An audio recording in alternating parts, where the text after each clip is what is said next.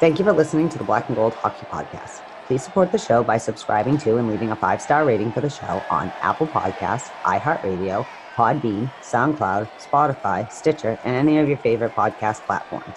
You can also support the show by going to our website, blackandgoldhockey.com, where there's always exciting articles by the B&G writing staff. While you're there, don't forget to click on the fanatics.com banner for a great sports fan shopping experience. Hey, you done yet? We gotta start the show.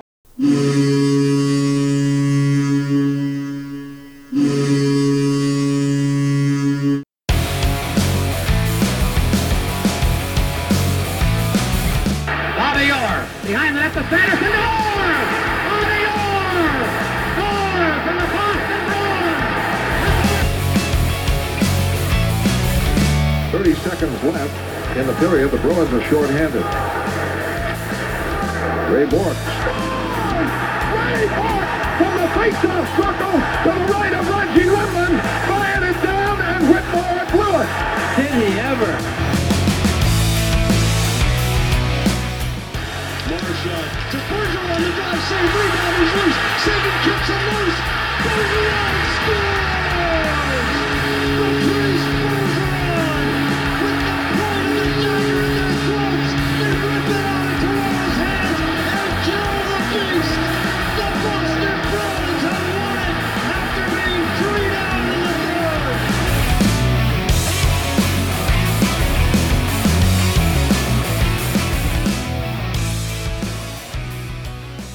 Hey, Bruins fans, welcome back to the Black and Gold Hockey Podcast. This is episode 230, a bonus pod, and then we're going to do it roundtable style as I'm joined by a few of my great friends, notably Maria from Watertown, frequent caller to 98.5. Maria, thank you very much for joining me. My pleasure. Thanks for having me. Absolutely. And Thomas Nystrom, he's the host of the Short Shift Pod. Thomas, what's up, brother? Not too much, man. I appreciate you having me on here.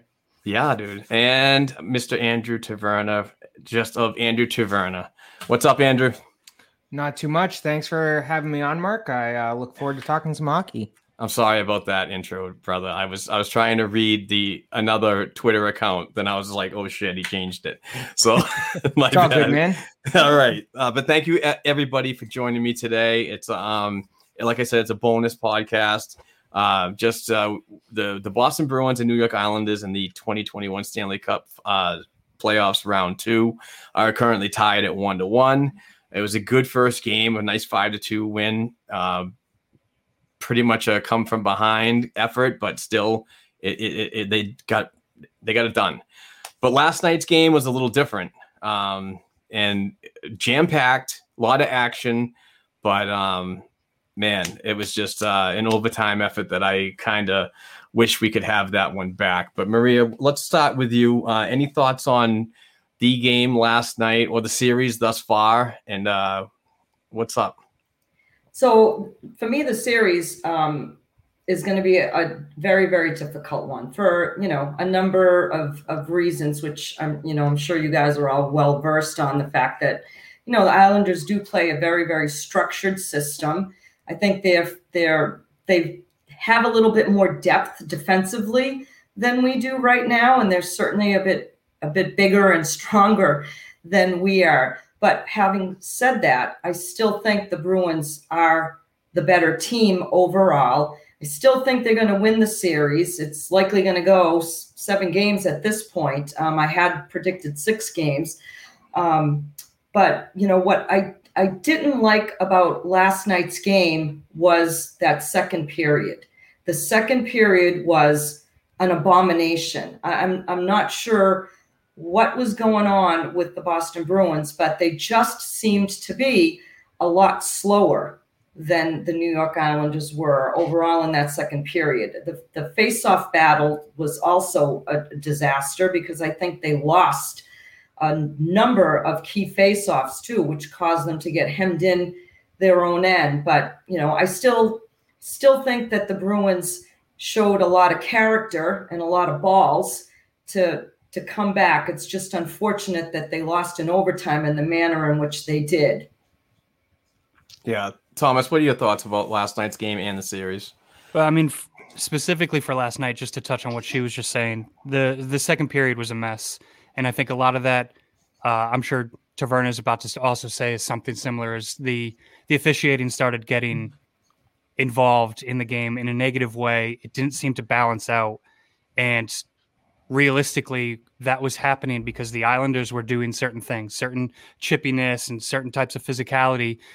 They were goading the Bruins into committing penalties, and the Bruins did it.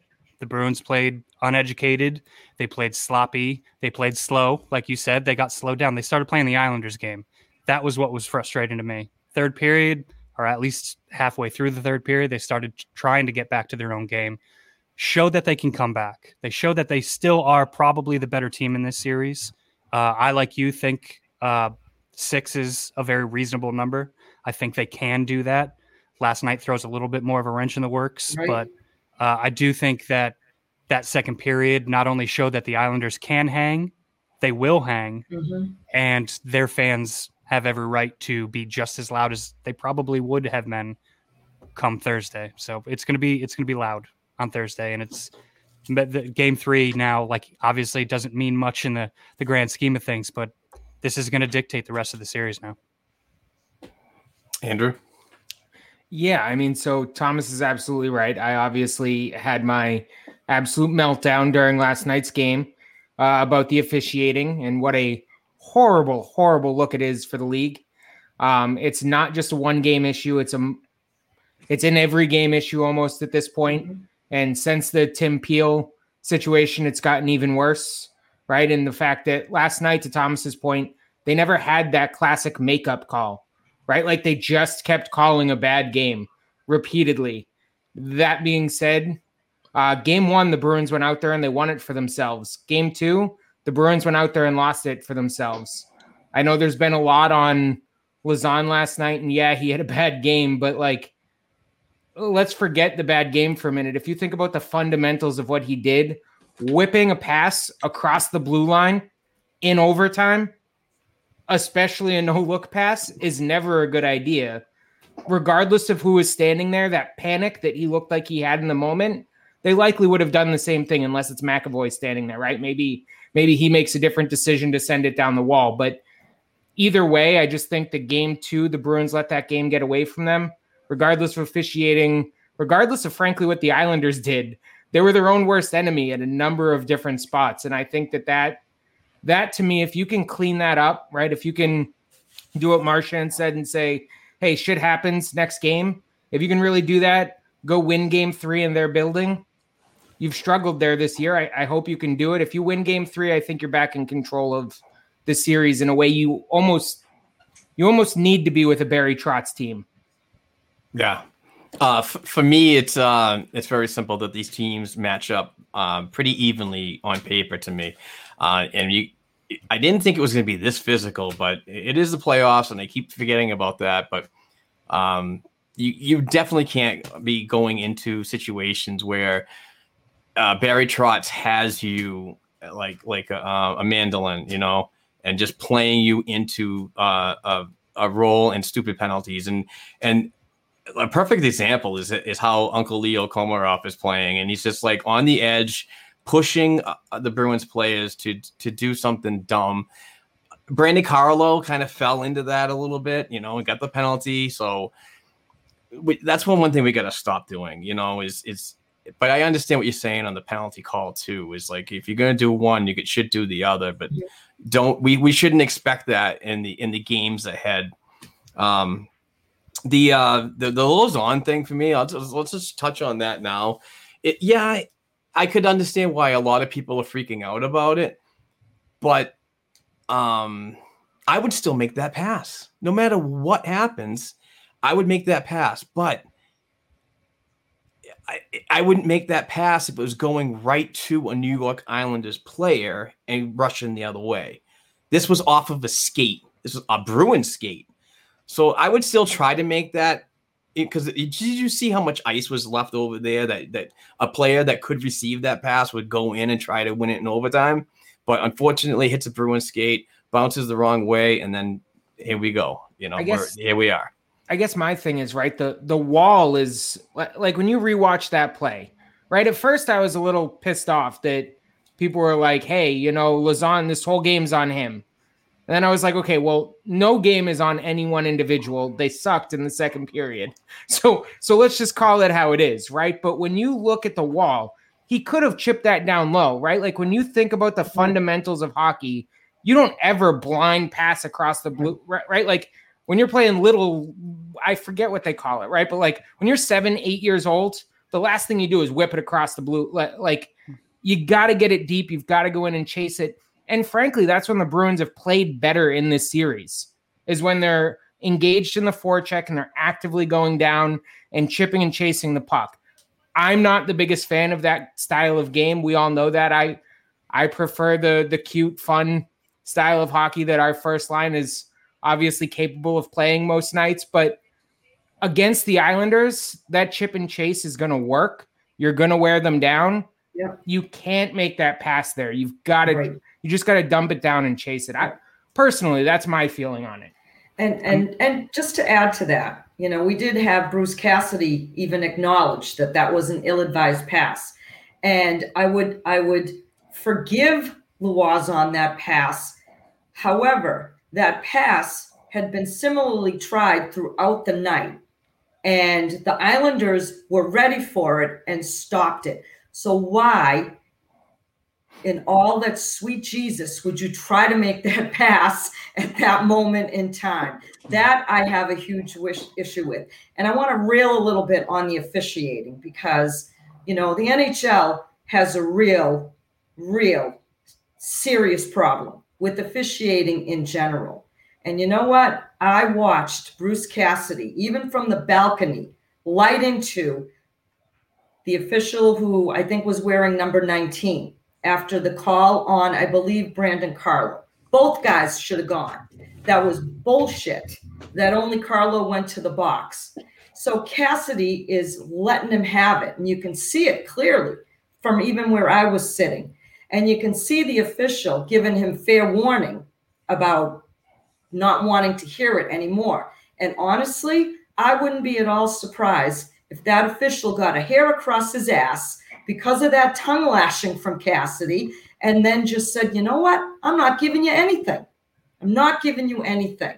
Would I put it past them? Not at all. Not at all.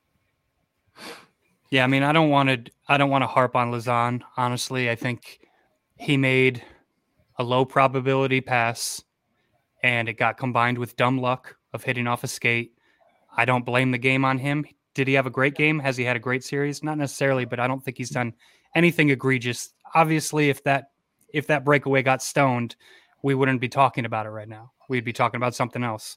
I did actually mention to Taverna earlier, I thought it was interesting that at the end of the game, everybody else had a different whipping boy, and it was Lizotte instead of Tuukka for once, which was kind of a nice change of pace. That was about the only positive I could take away from that game. Everybody except Cassidy, who made Rask his whipping boy. I don't really understand that.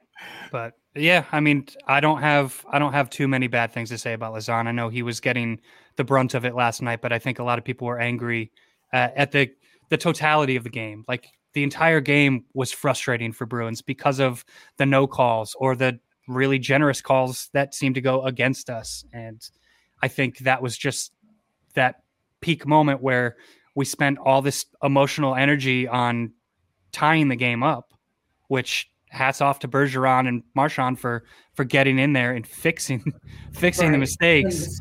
But it's a huge letdown when you get built up and you're like, oh, we're taking this in overtime, and it doesn't happen. But well, I mean, if Patrice Bergeron had made that pass, I'd be railing on him too. Yep. The first thing I got is a text message from my son, who was a defenseman and he played in college, and he texted me and he said, "You would have kicked my ass if I made that pass."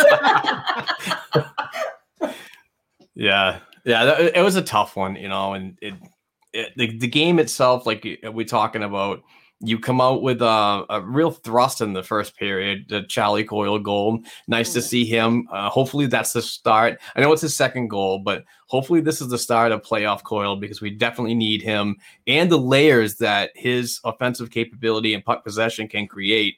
You get a 1-2-3 punch in the playoffs and a gritty fourth line. That just spells 2011 back to me. But let's not get ahead of ourselves on championship expectations. We still have to get through this team. But what do you guys think about the fact of I forgot where I was going to go, but let's hit this one right here. The fact that there's rumors of reports and even Cassidy coming out last night saying Tuukka's not 100%. And he kind of looked like it in the second period a little bit. I'm just going by what the experts say on TV and the podcast that I've listened to this morning, saying that there's something in the second period that they noticed that he was down a little and getting up was a kind of a struggle. So, Maria, thoughts on Tuukka Rask moving forward with him? Would you rather see him at 80% over an inexperienced player? Can I give a two-pronged answer to that? You could do whatever you want. I'll take him at 80% if he's performing up to his capabilities. If there's leakiness, because I thought there was a goal last night that was a little leaky that he should have had. He didn't look to be very comfortable in net from my vantage point, like he was having difficulty seeing the puck naturally or feeling comfortable knowing where the puck was coming at him. If there's any leakiness in him in a game coming up here, you got to pull him. I'm comfortable. There's a short leash. And I don't think it's any surprise, or no one should be surprised with Bruce Cassidy making the comments that he did, or the comment that he did when responding to how Tuukka was feeling, or was he dealing with something, saying, not sure yet, we'll get some treatment, but we have a reliable backup. So I don't know if that's a message to the media. Is that a message to Tuukka? Yeah. I think there's a good chance that it was a message to both. The flip side for me is I feel like Cassidy wouldn't have been as forward with some of the information if he really felt that Tuukka was banged up to the point where he may not be playing. Right. I feel like Tuukka has earned that much respect from Cassidy. I feel like Cassidy historically shows that much respect to his players, especially as veterans. So for me, I kind of doubt that Tuukka's battling something that may be bad enough that he may not play. That said, to answer Mark's original question, would I be comfortable if Swayman's in compared to maybe 75, 80% Tuukka? I'm not sure. Swayman's the future. I don't think there's anybody who doesn't think that. Does the future need to be right now? Not when we're tied in the series. If Tuukka comes out game 3 and we take an L and it seems like it's an issue in goal, maybe, but it would have to be a substantial injury for me to say that Tuukka should be sitting at this point. Tuukka's got the experience. He's one of the best goaltenders, whether some of the fan base wants to admit it or not. He's one of the best goaltenders in the league now and for the last 20 years. So we need a whole podcast for that conversation. Yeah. We'll do a roundtable next week. Andrew, your thoughts on Tuukka Rask moving forward? So I think I should start and preface this with, I'm fairly certain Mark thinks I'm Swayman's number one fan. Leader of the shiny new toy crew. I am part of the shiny new toy crew. I love you. I am a huge Swayman fan. Obviously, I watched his entire collegiate career very closely because I watched him play against my team. I'm a big Swayman fan. Why do you want, I don't understand why people want to see him right now. If Rask is able to go, if he says he's able to go, if he can be in that net, I'll take 80% Rask, unless he's, giving up 4 or 5 goals. I'll take 80% Rask and expect the offense to deliver on what they need to deliver on to win the game. I mean, I guess, first off, I'm not a goalie expert, obviously. I didn't think he looked that bad last night. And frankly, I think there were several times where you're still in that game more than you were because of him. So from a goaltender, I guess that's kind of what I expect.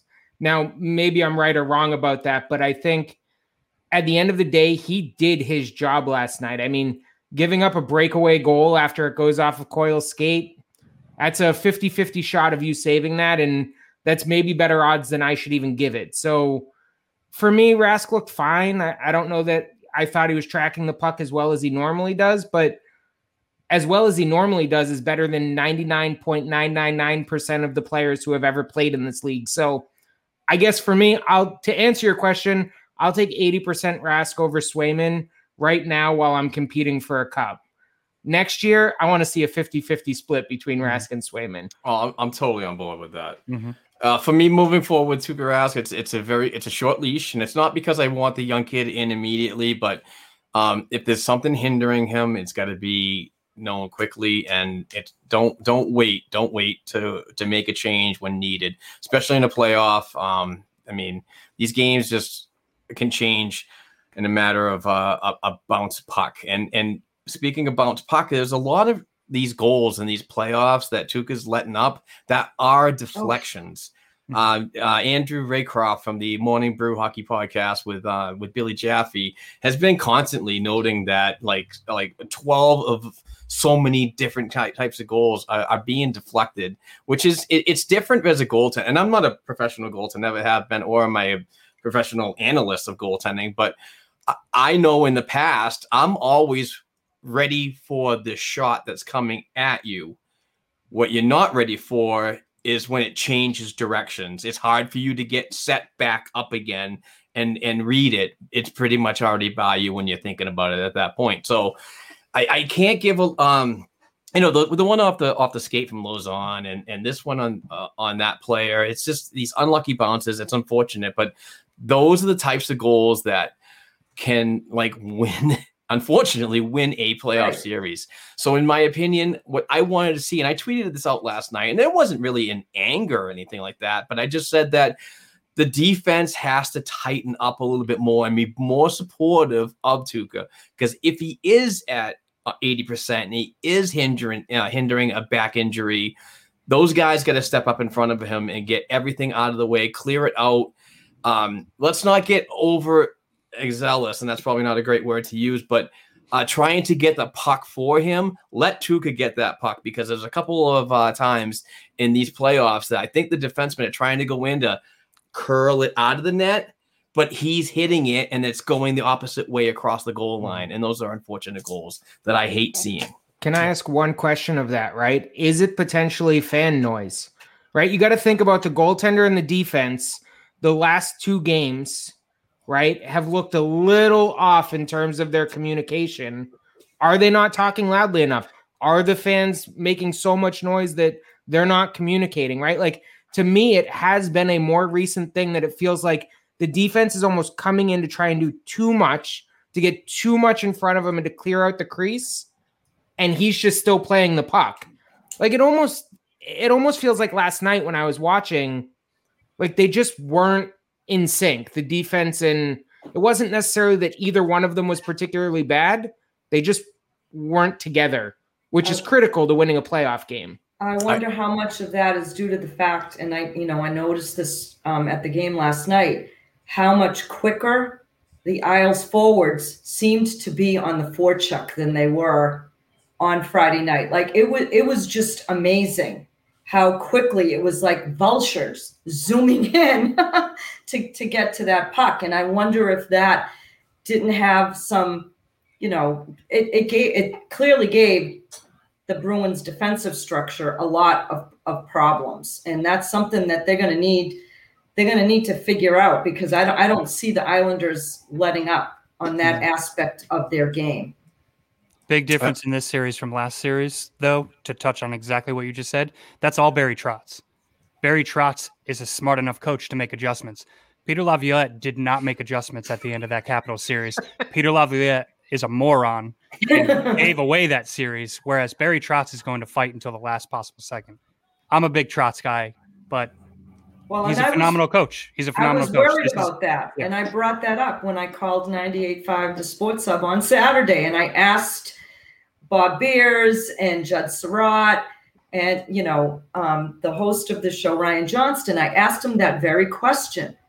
Is coaching potentially going to be an impact on this series? Because, let's not forget who coached the Washington Capitals all those years when they gave us all those fits. Now, yes, I get it. They had Braden Holtby, who was a flippin' wall, and we couldn't seem to score. But they also had a structure that worked, that deterred the Bruins from having success against them. And I think not having Craig Smith in the lineup too, let's not underestimate the degree of difficulty that's causing for the Boston Bruins as well. Yeah, and great point by you, Maria, about Smith and line shuffling. And then you start thinking about what Andrew said about the noise. I mean, there's a lot of different things. Everybody's going through certain different times and so on, but the Bruins haven't had a jam-packed place when they feel that playoff, that seventh man in the stands. And that could be it. Communication might not be so easy because these guys have been basically playing 14 months without people in buildings. So I could definitely see that. But when you mismatch lines because you're missing a very important player, I could see communication being a slight issue. But professionals, though, I mean, they got to work through these types of things. And yeah, it's Barry Trotz he's always done, even when he was in Nashville for so many, 15 years, Thomas? Yeah, he was just the first coach. Just played that boring type of hockey. Mm-hmm. But that boring type of hockey can win freaking games. So it's effective. Yeah. What is it? The 1-3-1? Mm-hmm. It's crazy. Isn't that the same place? The same place the New Jersey Devils used to play. Ottawa Senators played it. Oh my God! It's like puts you to sleep watching it, but it flipping works. Yep. Yeah. Let's move on to something else. We talked about the Rask penalties. All right. Let's not talk about what the officials did. Let's talk about what this team keeps doing. And I'm really, really getting over this. Too many men on the ice. This is getting ridiculous. Before we go there, I need to make one comment about the officiating and why I'm so angry, and then I will let it go. Here's why. As a sports gambler, as somebody who bets on the sport, the absolute inconsistency and just horrible calls are going to be what never lets this league be taken seriously when it comes to sports betting. You're right. And it is infuriating. You're right. I lost a parlay last night for a certain amount because these clowns don't know when a matching penalty versus a non-matching penalty should be called. That is it. I will let it go, but I had to get that out there, Mark. I'm sorry. No worries. Where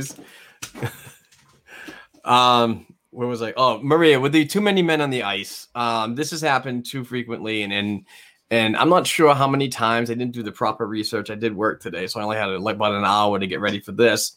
But with how many times this is happening, it's going to happen almost like what happened with Gilles Gilbert and net back in the day when Guy Lafleur just one time the shot past his shoulder. Was that Gilbert? Was it Cheevers?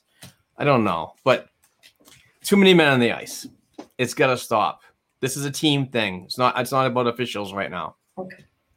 These are adults, right? I mean, these are all adult, experienced hockey players. How many GD coaches are behind that bench during the course of a game?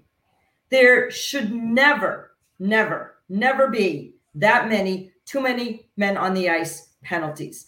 And you know what? Here's one thing that I don't like about Bruce Cassidy. I love everything else about him, but take responsibility when that stuff happens. Take responsibility. Call yourself out on it. Call your coaches out on it. Call your players out on it. But that shouldn't happen. I'm sorry. I'm pretty sure the Islanders had too many men last night too, right? They got one in the third, I think. Yep, they did. Maybe that's a noise thing. Maybe they're not hearing those assistants who are counting those bodies. That said, outside of that particular type of penalty, and by that I mean the brain fart ones, things that should never happen. This has been the story of the Bruins all year. Too many penalties across the board since the first week of the season, just waiting for it to get cleaned up, It never happened. And now we're in the playoffs, and these games matter more. So they're more frustrating seeing stupid ticky-tack calls, whether it's we think that the officiating has it out for us or not. They're committing these penalties straight up. So if they don't clean that up, that's an easy way to get knocked out of the second round. And to your point, how do you build up any momentum when you're constantly killing penalties? And then you look at a game that's going into overtime, and you're looking at Brandon Carlo and Charlie McAvoy, who they look almost legless out there because they've spent so much time on the penalty kill that, when you need them in particular situations, they might not have what you need from them. And the penalty kills. Yeah, go ahead. No, I'm sure they're very well aware of this, but you keep hearing about, yes, we've got to clean it up. Well, when are you going to do that? When are you going to do that? The penalty kill is one of our assets on this team. I'm tired of featuring that asset. Yes. And I've said that so many times this year. I'm beating the topic itself to death. But yes, the PK is great. I don't want to see them. I'm tired of seeing them 8-9 times a night. It feels like it's too much. It's just too much. Yeah, you might be able to be the top-ranked PK in the friggin' league during the regular season, but you don't want to see that in the playoffs. You want to stay out of the blocks as much as possible because it's a clear advantage. And I feel the worst sometimes when this Boston Bruins team gets in the penalty box. It's like the 2 minutes that I have no nails and I have a defibrillator right next to me. Well, and a game can be won or lost on special teams, right? And again, we're probably preaching to the choir. These guys are all professionals. They're very well aware of what they should and shouldn't do on the ice. But, I don't know if that's part of having some younger players out on the ice or players that don't have that history with each other yet. But it just seems like they're doing some very undisciplined things that they can't seem to stop. Yeah, I think when I think about a bench minor, right, there's usually one of two reasons you get yourself into bench minor trouble. One, you just had one guy that was jumping off the bench without looking where he was going and skates into the field of play. Or two, you have your back end guys moving the puck up while the line change is going on and not taking enough time to reset. The Bruins have done both of those things, which infuriates me because there's literally no reason to do the latter one, right? If you're a defenseman and you're resetting in the zone, wait until all three players are over the boards and changed before you move it up. One of my biggest pet peeves with that is it seems like these guys are taking their time to get off the ice. Yes. Right? Like Marchand's always done it, right? Where he floats over and does his little change and he takes his time. But it seems like everybody's got that same attitude right now of, I'll just float over to the, like, where's the urgency? Move with some urgency. Get the hell off the ice when your shift is over. And like, for me, that's a laziness thing. So that's why the bench minors, I'm sure, you've all seen me go off on Twitter about the bench minor, like absolutely enough with the bench minor. Like if I see it again, whoever it was that was the seventh guy on the ice, like should sit the next game. And I don't care who the hell it is. Like if you can't play with urgency, get off the ice. And that needs to be Cassidy's message to all of them, right? Veteran or not, like play with urgency.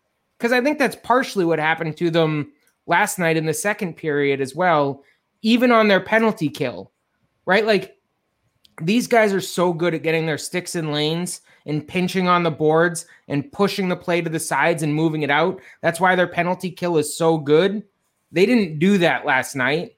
And that's partially why I think you end up seeing the penalty kill give up multiple goals, right? Like if you're just not going to play with that urgency and that push, what are you doing on the ice? Like it's the smallest amount of effort you can give is the line change. So I don't want to see another bench minor like all postseason, because to me that starts to point to a coaching issue that you can't say that there's urgency for you to get off the ice.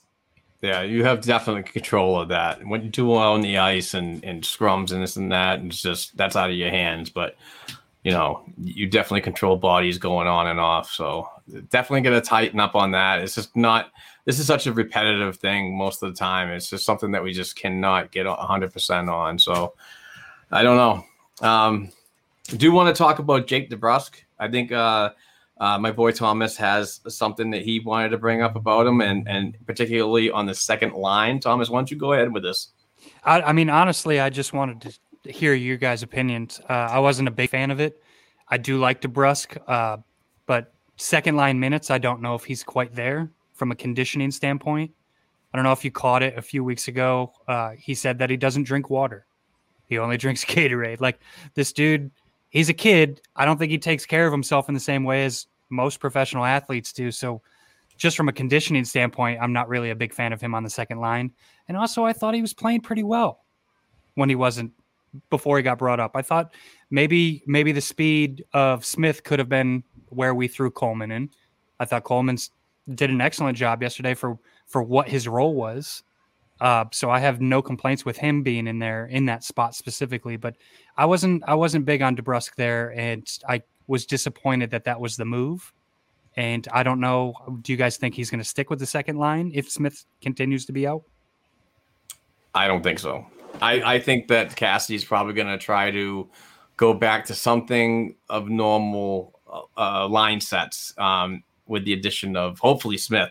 Another 2 days rest before Thursday night's game on the island, with the next two on the island, actually. I think Smith is going to be ready to go because he's listed as day-to-day. I know the playoff scenarios when it comes to injuries are a little different worded and so on, but if he was going to be out for any extensive time, I think they would have said that by now. I know around the league that teams that are still involved in their playoff series suck Toronto. I hope we get to that. Yeah, that's a beautiful story. Yeah, some players are listed as week to week and pretty much out for the remainder. So I expect Smith to be back, which is going to, put Jake into a different scenario when it comes to his line.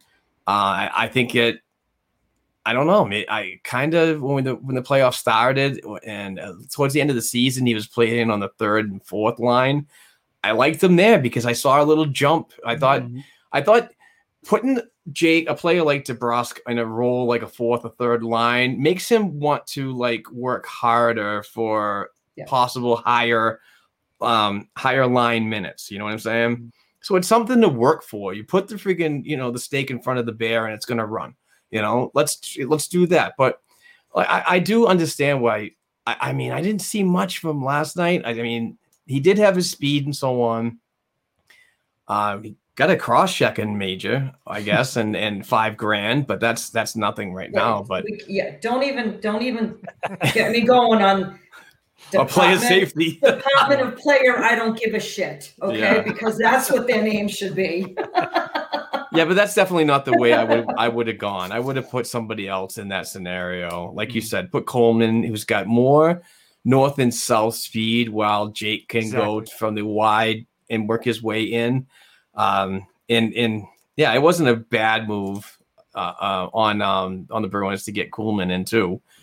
Complimentary player, and I think Carson plays, which is weird. I'm taking this from a professional analyst, that Carson plays better when he's not all the time involved.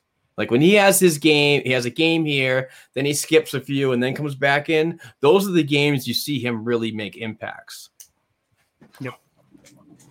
So I'm not the biggest DeBrusk. I'm sorry. Go ahead, Andrew. No. I just wanted to touch real quick. Conversely, I think that's when DeBrusk makes his better moves as well. Like when he's playing 14 minutes and he's jam-packing those 14 minutes, not when he's getting stretched out to 20, 22 minutes. I think you see less, not effort necessarily, but just he can't do it. And he hasn't shown me that he can do it. And I'm not trying to knock on the dude. I love the dude. I'm excited that he started to put it together because I know that this was a really tough year, but I just don't think that's the right spot to really utilize the kid.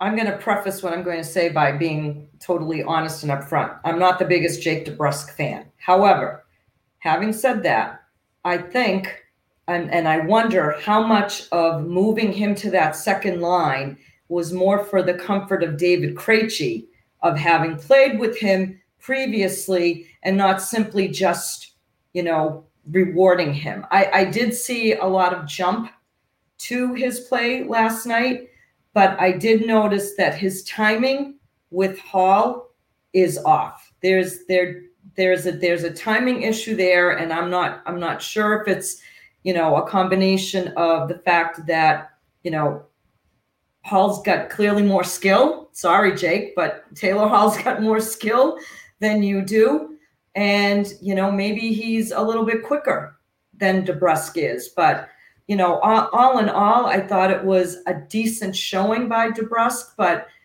I was also scratching my head going, I'm not quite sure why he is being moved up and elevated to that second line. And then when I thought about it during the course of the game, and I thought, well, maybe it's because of Krejci. Yeah. Andrew, what do you think?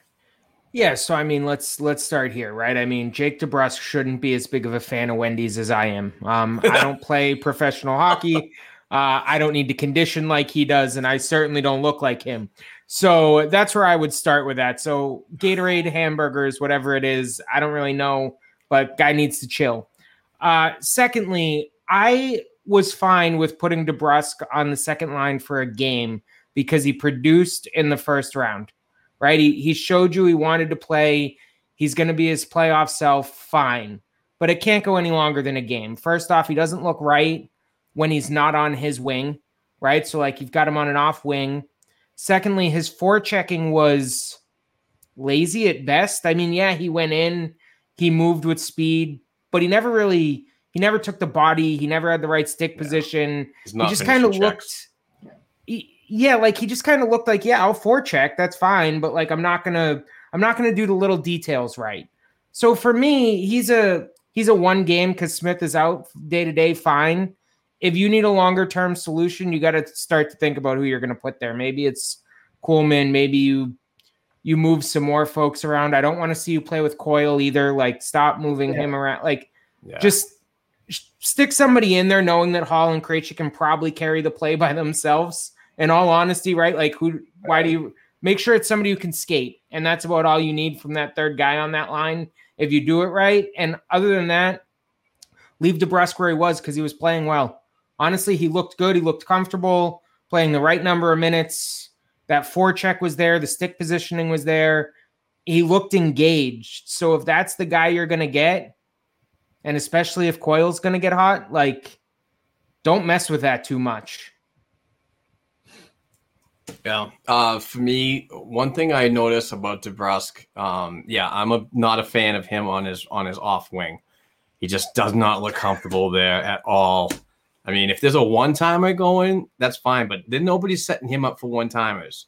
They're all setting Pasternak up and so on. So, no, I don't like him on that side. Put him in his natural position on the left.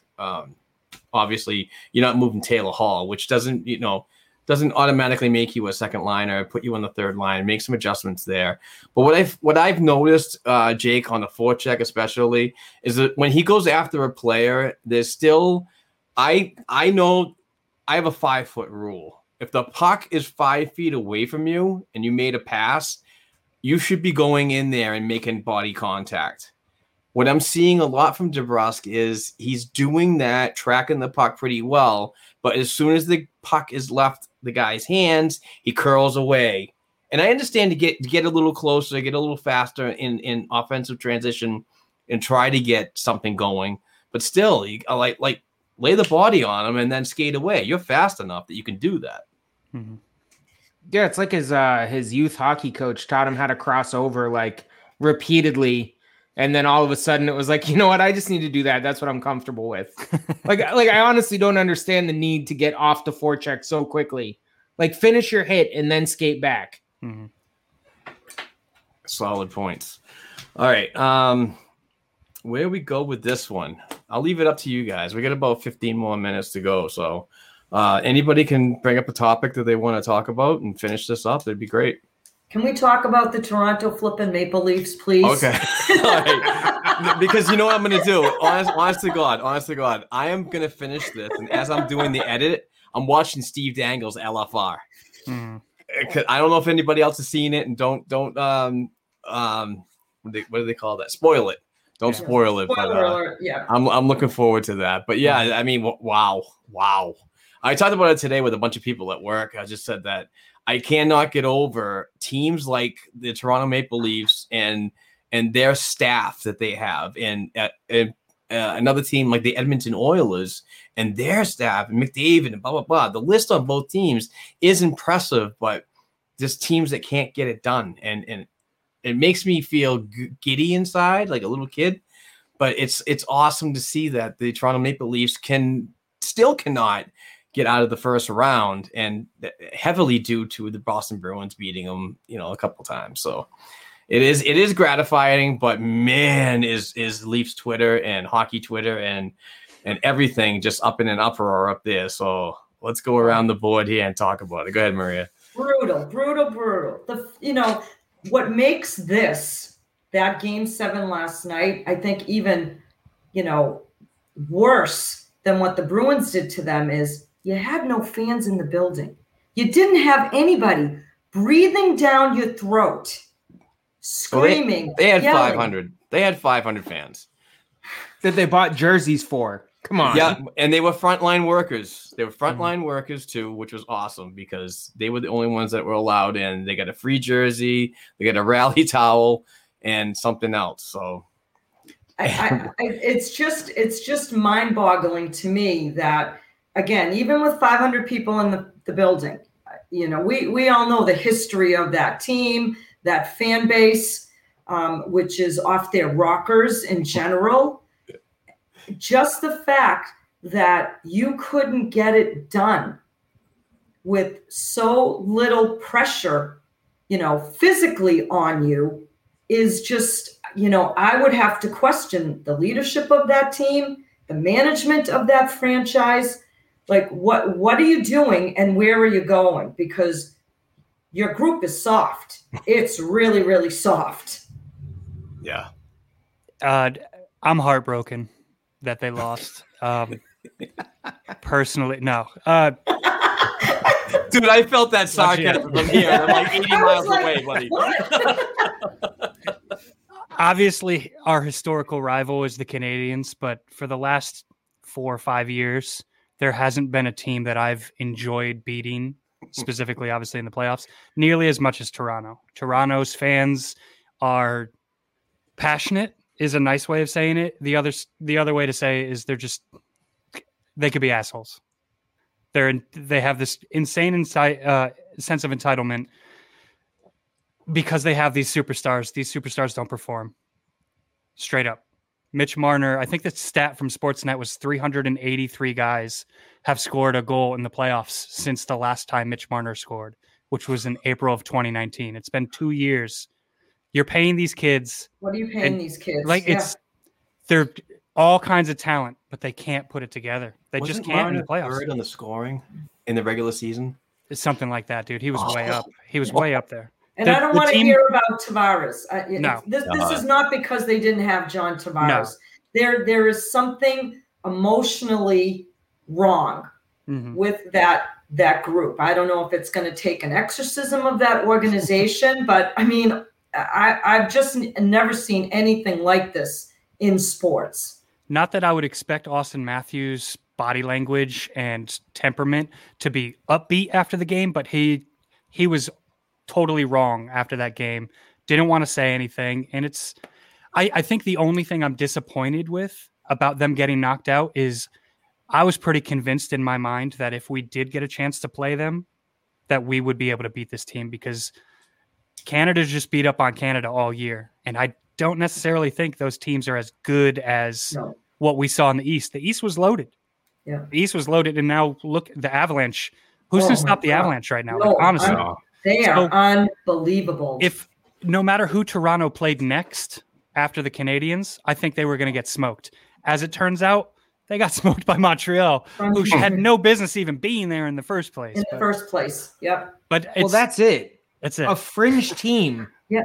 A fringe team just knocked your ass out of the playoffs. Heartbreaking. I mean, so I posted a 5-second video on Twitter today about the Maple Leaf situation, and it was a Matthews and Marner postseason highlights, and then it just says thanks for watching with no other video in between. And Maple Leafs fans are having a time with me on Twitter right now, and I don't regret it at all. And I will continue to promote and publish this video. Dude, you're such the guy that runs down a freaking hallway with a grenade and throws it in an empty room and books it the other way. I mean, turns around and goes. But let's call a spade, because those same Maple Leaf fans who are so self-righteous, right, and think, they're up here and we're down here, would have done the same damn thing. They would have done the same damn thing. Oh, yeah. I mean, so I posted, Toronto actually started game 1 with a "How are you feeling?" Toronto Maple Leafs fans. And I replied with the gif of them all in the square putting their heads down.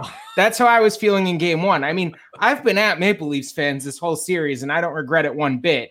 But I guess, honestly, like, my real take on this is, how can you be that bad? Like, I'm sorry, just how can you be that bad that you get beat by a fringe team with a 3-1 lead?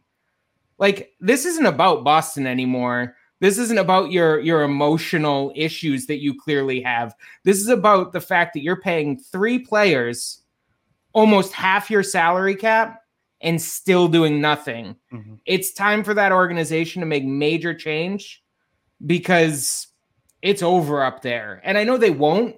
Right? Like, for whatever reason, they've got this weird love going on there that I can't quite explain. But, like, frankly, just get rid of everything and start over, because they could get beat by almost anybody right now. Mm-hmm. Jesus.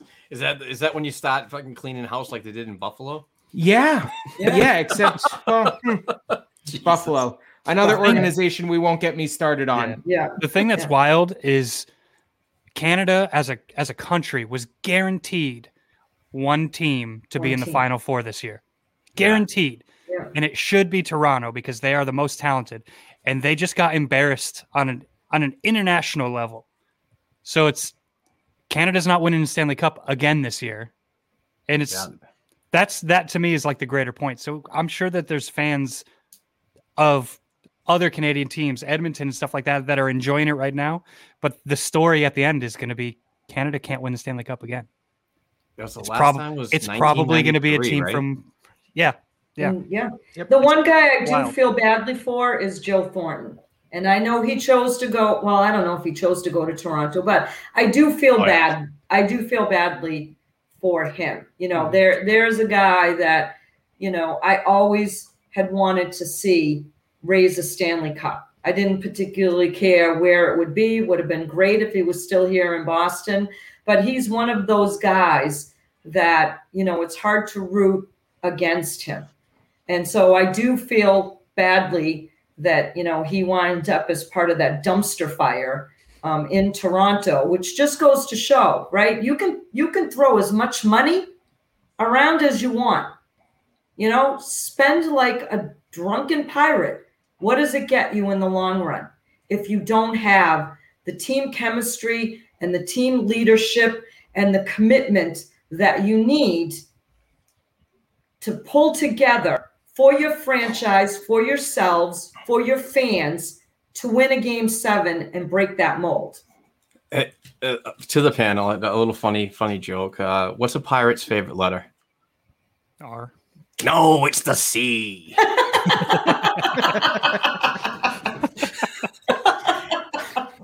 I had to. Once I heard Drunken Pirate, man, I'm coming in hot. I was like, no funny fail here, man. Oh, man. I have a question. You're saying you would like to have seen Joe Thornton win a Stanley Cup somewhere. I'll agree with that, but I don't think, maybe for you it is, but I don't think it would have been the same warm and fuzzies as getting to see Ray Bjork get him to fucking hold one up. You know what I mean? Like, yeah, that was a different animal. I feel, especially if it was in Toronto, I wouldn't have those warm and fuzzies. And for players out on the West Coast, it's almost a nothing story. Like, how many games are we getting to see from the West Coast on a year-to-year basis? Like, I've had this argument about baseball, how all the stars are out there and nobody cares about it. It's kind of a similar thing. I don't like seeing superstars play the NHL out on the West Coast because I'm not going to watch those games all the time. Right. It's just not possible. Just for me, I've just never, it still leaves a sour taste in my mouth, the way that Thornton was ushered out of town. Yeah. I don't like it. I don't think he deserved to be treated that way by management, by the media in this town. And so, maybe it's that kind of that way back loyalty that I have. And, every once in a while I think back and I say, how awesome would it have been if Patrice Bergeron and Joe Thornton had been able to be on the same team together? That's true. So, it's that kind of sentimentality for me. If I recall, not giving away assets like Bergeron and so on that would come in up through the system and blah, blah, blah at that particular time, or even in the league, if I remember. I'm not sure about the numbers. But as a business scenario, it was done improperly. What you got back in return was an absolute shit show. I mean, the only one that really panned out was Marco Sturm. Yeah. So basically, when you look back at that team back then, the team was not structured very well. And he was probably the only big piece that Michael Connell could actually move to get a significant return, which he didn't. So he didn't. And it set the standard for Peter Chiarelli to follow, that says, let's just trade one of our assets and get a bucket of pucks back for this high value asset that we have. It's crazy. I guess for me, the Thornton thing, right? The Jumbo Joe feels a little bit like Taylor Hall for me. Like, you chose to go to Toronto. You knew you weren't getting out of the first round. Like, if you really wanted to win a cup, go somewhere that you thought you could actually win. Like, Taylor Hall still trying to sell me on. And listen, I'm going to admit I was wrong, right? Like, he's been a great piece for Boston. I hope he stays long term. That still hurts me to say, but like, I am here for it. I have been betting on games so that I have to buy his jersey, but it just still hasn't happened for him. You can't say you're going to Buffalo. You can't say you're going to Toronto because you want to win. Those just aren't, like, those two things do not go together. And if that's your mentality, you don't really want to win. Not at least the Stanley Cup. I mean, maybe you want to win saddest story that, like, we're going to feel bad for you, but Andrew, what about this story? Maybe Joe Thornton was the originator of the Toronto Maple Leafs PJs. And maybe he wanted to go back to his hometown of Ontario, Canada, and play for the Leafs. I mean, just saying. Right. So I don't think I've seen his bed moment. His bed sheets have not been released to the media, so it's very possible that that's fucking hairy bastard. I don't want to see that shit. Too funny. All right, speaking real quick. We'll do a real quick round one and we'll end it. Who retires first? Joe Thornton, Zdeno Chara. Me first? Go ahead. You're the lady. I say Thornton. I think both are happening this year, man. That's what I'm thinking. I really think both. I would love to see something happen where Chara can do it on his own and say the right thing and maybe do it behind a Bruins podium. I don't know if that's going to happen, but especially in the last game, his last game, the whole time he looked like he knew he was done. Yep. It was heartbreaking, honestly. Like, that was genuinely heartbreaking. Not Toronto heartbreaking, but like genuinely made me feel for the dude. Yeah. I love how you didn't split that line right there. I'm hoping for the joint presser. They retire together. Just, stand at the same podium and say we're done. No, I mean, I think this has to be both of their last seasons. I don't know that either of them have another. I mean, let's be honest about it, right? Another full season. Yeah. I mean, both of those guys getting through the shortened season looked a little burnt out by the time they got to the end there. You really think they want to go play an 82-game season and then try and win 16 games? Like, it just doesn't feel like they have it in them. It doesn't feel like they should. And honestly, I'm just waiting for Chara to come back and find a position here within management with the Bruins organization, because we all know that's where this is headed. And I think we could use him if we want to develop these young guys. If not management, it's going to be an ambassador role. Like, him and his family are so intertwined with Boston culture right now. They are. And that's why I can't let go of the dude in that aspect. But you're right. I don't think Chara even would have played this year if it was a full season. I would personally like to see him come back as a training and nutritionist, because I the was guy thinking fitness. the guy, He's a yeah. beast. He continues to be a beast at 40 Yeah. whatever years old. I know he's going to continue working out and so on to the rest of his life. So, I mean, nutrition and freaking fitness would be a perfect freaking spot for him. Let's not go absolutely psycho like Scott. No, not Scott Whitesides. You guys know what I'm talking about. The Johnny Yeah. Whiteside. Johnny Whitesides. Whitesides. Yeah. I mean, that boy, those freaking behind the B videos with that guy. Quick Man. story. That man once told me to eat less pasta while I was at a restaurant in the North End with him. He looked over at my plate and he looked at my spaghetti and meatballs and he goes, "My guy, that's not healthy for you." And I was like, "Get out of here." I think he was like crushing a Peroni. I'm like, "Are you kidding me?" That's pretty funny. But yeah, no, that guy's crazy. Yeah, I love him. He's a nut. I mean, that's a motivating factor too, is we have a crazy person like that. I mean, Yep. I said in previous podcasts on that Black and Gold Hockey Pod with Heather that if Whitesides was still around, I don't think Jake DeBrusk would be eating freaking McDonald's and Wendy's and everything that he likes to do. So He's still with the team, just in a different role. yeah, exactly. Quieter role. Yeah. All right. Well, speaking of quiet, let's end this one softly. I want to thank Maria from Watertown. Thank you so much, Maria, for joining the Black and Gold Hockey Podcast once again. We'll definitely have you back on. Please, Thank everybody, you. give her a follow at Maria of H2O Town. Thomas Nystrom from the Short Shift Podcast. Thomas, thank you very much for stopping by and making your debut appearance on the BNG Hockey Pod. We'll definitely have you on again, and please follow him at the Short Shift Pod, and Mr. Andrew Taverna. He is a very awesome member of our BNG team. He does all the website stuff, and I cannot thank you enough for that, sir. Truly appreciate your efforts, and please follow him at Andrew Taverna. But I'm host Mark Allred, and I'm going to close it right now. We had a really good conversation, Boston Bruins style, a little bit of league talk and so on, but I just want to thank everybody here for their time tonight, and hopefully we can get together again soon and do the same thing. So Thanks, Mark. Thanks, everyone. Thanks, Mark. Appreciate it. Absolutely. take care, everybody, and please continue to be safe and go Bruins. We got 2 more games to go down on the Long Island.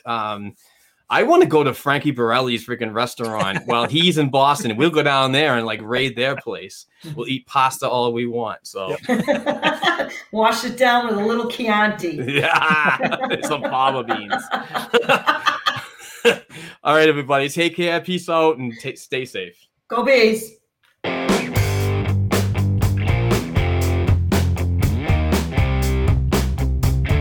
Thanks again for listening to and supporting the Black and Gold Hockey Podcast. Please share the show with your friends and family, and don't forget to subscribe to and leave a 5-star rating for the show on your favorite podcast platforms such as Apple Podcasts, iHeartRadio, Spotify, and SoundCloud. Between shows, help us keep the Bruins talk going by visiting our website, blackandgoldhockey.com, by sending an email to blackandgoldhockeyblog@gmail.com, and by following the show on Twitter at blackandgoldpod. Peace out.